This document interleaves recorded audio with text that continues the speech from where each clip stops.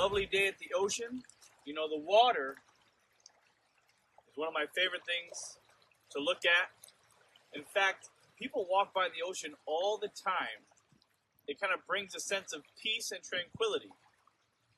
And yet this same ocean, if you're caught in it in a storm, absolutely terrorizes people. It's always amazing to me that the very thing that can bring someone peace and tranquility can also bring them fear beyond belief. In the last couple of weeks, we've heard many messages, it seems like, online or through social media, that God is telling us to fear not, that we shouldn't be afraid. And that's true. In fact, the Bible says over 365 times that we should not be afraid. Today I want to try to encourage us with the consequences of fear. Sometimes it's easy just to tell someone, don't be afraid. What helps me is actually understanding biblically what happens when you let fear take over. In Proverbs, it says that anxiety in a man's heart causes depression. In fact, being afraid can depress you emotionally. And it can almost paralyze you so where you don't want to do anything. That's a consequence of fear. There's a Bible story in 2 Kings about King Ahaz. He was the king of Judah, and Syria was about to attack him. Let me read you what it says happened to him and the people of Israel in Isaiah. It says, "Now the house of David was told, Aram has allied itself with Ephraim. So the hearts of Ahaz and his people were shaken, as the trees of the forest are shaken by the wind." Have you ever seen trees blow in the wind? These strong trees, the wind comes up and they just completely rock back and forth. I actually had experience with that. Well, that's where deer hunters go. They put a tree stand in a tree. I was up one morning in a tree stand, 20 feet off the ground, and I hadn't done tree stands a lot.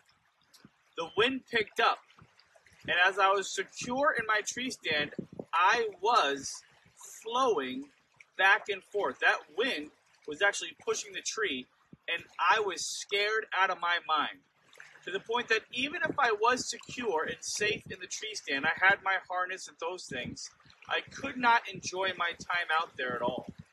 And that's what happens with fear. It robs you of your joy, even though we are secure in Christ. Another thing that fear does is it makes you hide. Remember Adam and Eve?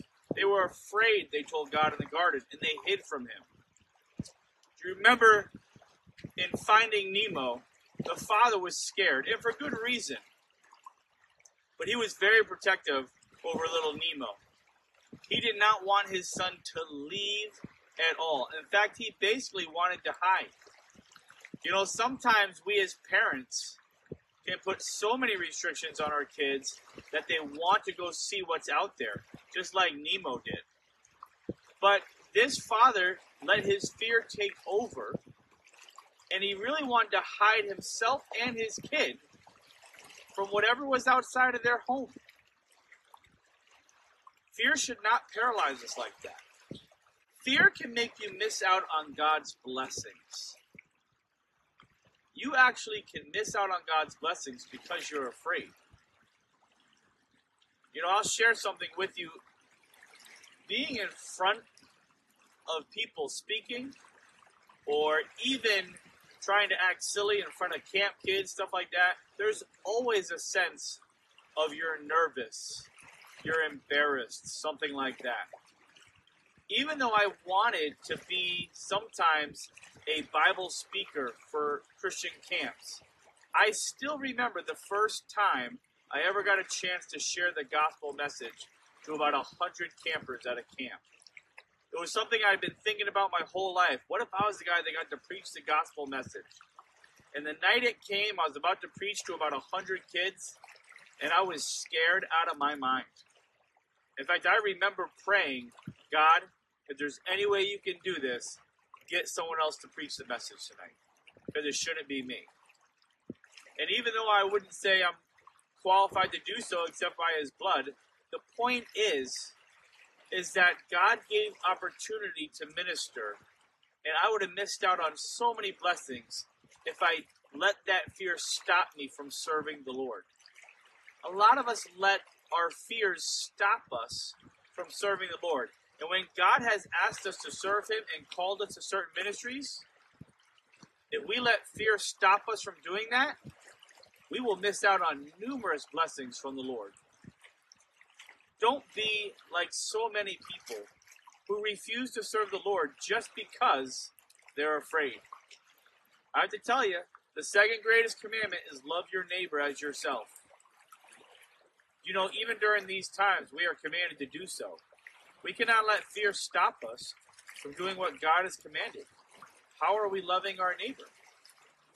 Finally, I do want to go over quickly why we shouldn't be afraid. In Isaiah 41:10, it says, "Fear not, for I am with you. Do not be dismayed, for I am your God." God is with us. Second reason we shouldn't be afraid, he has redeemed us. Isaiah 43:1 says, "But now, thus says the Lord, who created you, O Jacob, and he who formed you, O Israel, fear not, for I have redeemed you." The third reason is he will help you. Isaiah 41:13 says, "For I, the Lord your God, will hold your right hand, saying to you, fear not, I will help you." The fourth reason we shouldn't be afraid is he loves us. In 1 John 4:18 it says, "There's no fear in love, but perfect love casts out fear, because fear involves torment. But he who fears has not been made perfect in love." And finally, he's coming back. John 12:15 says, "Fear not, daughter of Zion, behold your king is coming, sitting on a donkey's colt." May the Lord bless you and shine his face upon you. Until next time.